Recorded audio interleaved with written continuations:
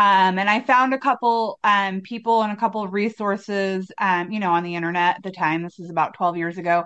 And that just sort of unfolded. And I still to this day joke that for me, it was just an excuse to sit outside in the woods and read.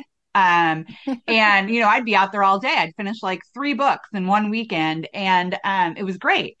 But then once you start to kind of realize, everything that I harvest, I put on my table.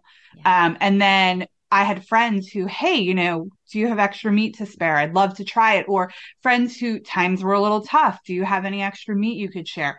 And when I started to see that too, that relationship of what you can provide other people and for yourself and for your family, it just became I don't even know how to describe it, except that it was just a driving like force in my life. And then um it's just unfolded and here we are.